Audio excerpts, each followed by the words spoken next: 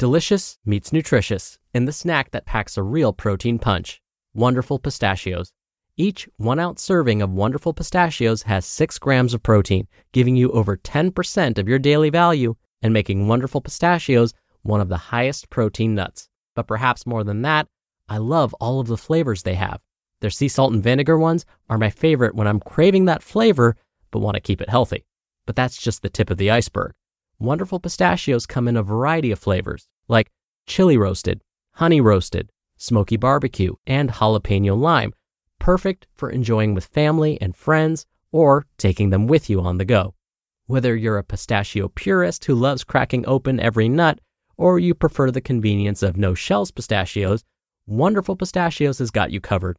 Grab Wonderful Pistachios and elevate your snacking game today. So fill up with a healthy snack when hunger strikes. Visit wonderfulpistachios.com to learn more. That's wonderfulpistachios.com. It's another Q&A edition of Optimal Health Daily, episode 800, and I'm Dr. Neil Malik. Hey there, happy Friday, and welcome to another Q&A edition of Optimal Health Daily, where I answer your health questions related to fitness, diet, and nutrition, and lots more. You send me the questions, and I answer them for you. As I always say, I want this to be a place where you can hear the truth. I like to base much of what I say on data, actual published studies. That way we can cut through some of these myths that are floating around there and hopefully, again, get to the truth. And in case you're new here, I'll explain a little bit about me and my credentials. I have my Doctor of Public Health degree with an emphasis in chronic disease prevention and nutrition. I also have my Master of Public Health degree with an emphasis in health promotion and health education. I'm also a registered dietitian nutritionist, a certified health education specialist, and a certified exercise physiologist through the American College of Sports Medicine. I'm faculty at 3 different higher-level institutions where I instruct students on nutrition and lifestyle and behavior modification and exercise science. I've also published research as it relates to weight management and type 2 diabetes, and I've also presented my research at national conferences and have been featured in over 70 different media outlets for my expertise in nutrition and exercise science and lifestyle and all of those things. But most importantly, I love listening to and answering your questions, so if you haven't done so already, definitely send one in. And with that, let's hear today's question as we optimize your life. Hi, Dr. Neil. I have kind of a specific question to me, but what I'm noticing might be more common for young professional males. I've been working in the corporate environment for a while now, and I've noticed I've put on a lot of weight, but it's only on my waistline. Like my arms and my legs still feel particularly fit, and I don't have a lot of weight there. I've read that this has something to do with stress, and so I wanted to just check in with you and see if you have any kind of guidance you could provide on how to manage that. Specifically, diet hasn't changed or anything, just the work environment. Thanks for all that you do with Optimal Health Daily. It really brings a lot of light to my life. Thank you. Thank you for your question, Matthew. And thank you so much for listening and for your kind words. Now, when you mentioned that you were working in a corporate environment, I'm picturing a desk job where the majority of the day is spent in front of a computer screen. I hope that I got that right. Now, I know you mentioned that you felt your question was quite specific to you and your situation, but I think that many share your experience. In fact, I'll share a story with you.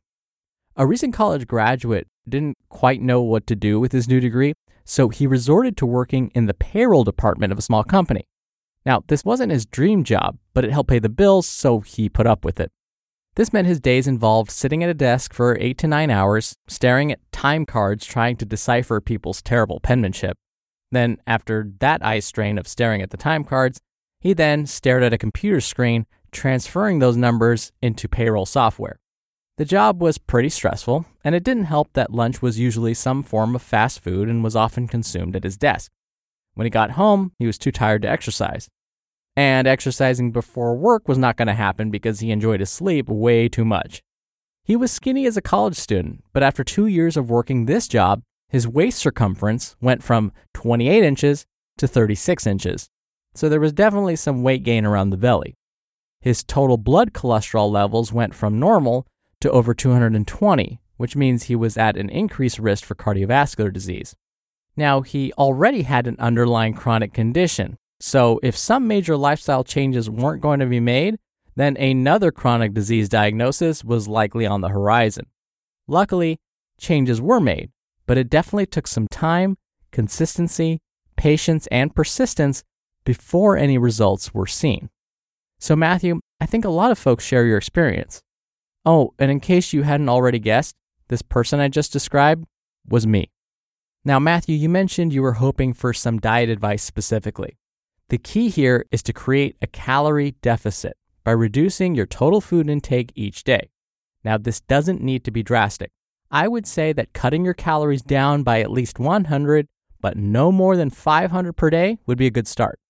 Now, this is where you can get really creative so that you don't feel deprived. Now, during one of last week's episodes, I mentioned that researchers found that those that deprive themselves of certain foods often find themselves consuming more of that food once they get their hands on it. So we have to somehow trick the brain into thinking we're not missing out on anything, even though we're cutting back on our intake. I'll give you some examples. Let's say with lunch, you always have 16 fluid ounces of soda. Your first option here would be to switch to diet soda. That's because most diet sodas contain 0 calories, so that's an easy way to quickly reduce your calorie intake. But let's say you hate the taste of diet sodas. Instead of replacing the diet soda with water, which many would recommend, but the problem with that is it's going to make you miss the soda and feel deprived. So instead, order 12 fluid ounces of soda. This alone will probably save you about 50 calories right there, and yet you'll still get to enjoy your favorite drink. So if your goal is to cut back by 100 calories each day, you're already halfway there just by making that one small change. Now let's say at dinner, you normally eat 2 cups of pasta. If you want to know about how much 2 cups of anything is, make 2 fists and hold them together. There you go. That's about 2 cups. Instead of removing the pasta altogether and replacing it with salad or boiled vegetables, have 1.5 cups of pasta instead of your normal 2 cups. Again, the genius behind this is that you can still eat the foods you like, but you're cutting back on the portions, saving you calories.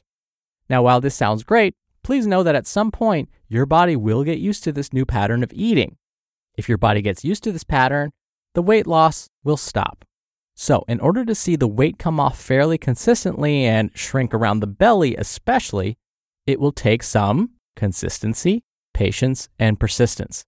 You will need to maintain that calorie deficit for some time in order to start seeing a difference, especially if your activity level doesn't change. Matthew, you mentioned that your job is stressful, and you are absolutely right that stress seems to tell the body to store our excess calories as fat around the belly. In fact, it's likely the stress hormone cortisol is causing that to happen. So, managing that stress effectively is also key. And sadly, the last place the body likes to give up its fat stores is around the abdomen. So again, you may not see or feel any changes in that area of the body right away, but stick with it. Take it from me as a former 9-to-5er at a payroll department, it does happen. The trick is to not deprive yourself and watch those portions and have patience and be consistent. We're driven by the search for better, but when it comes to hiring, the best way to search for a candidate isn't to search at all. Don't search, match with Indeed. Indeed is your matching and hiring platform with over 350 million global monthly visitors and a matching engine that helps you find quality candidates fast. Ditch the busy work. Use Indeed for scheduling, screening, and messaging. 93% of employers agree Indeed delivers the highest quality matches compared to other job sites. One of the things I love about Indeed is that it filters out incompatible applicants. So when you're hiring, the process is much faster, and you only have to consider applicants that are already likely to be a great fit. And listeners of this show will get a $75 sponsored job credit to get your jobs more visibility at Indeed.com/health. Just go to Indeed.com/health right now and support our show by saying you heard about Indeed on this podcast. Indeed.com/health. Terms and conditions apply. Need to hire? You need Indeed. Thank you again for the question, Matthew. You'll be entered into a very small raffle every month to win a book. And if you want to be in the raffle, send me a question. Just come by oldpodcast.com/ask. You can record right from your computer's microphone. It's really easy. You could even play back your message and do retakes before sending it in, or you can do it the old-fashioned way and call in your question. The number is 61 I love OHD. Both methods are in this episode's description, which you can find at oldpodcast.com. I can't believe it. That's 800 episodes of Optimal Health Daily. That's all thanks to you. Thank you so much for listening every day. Thank you for listening all the way through. We couldn't have done 800 episodes without your support. Have a wonderful weekend, and I'll see you back here on Monday where your optimal life awaits.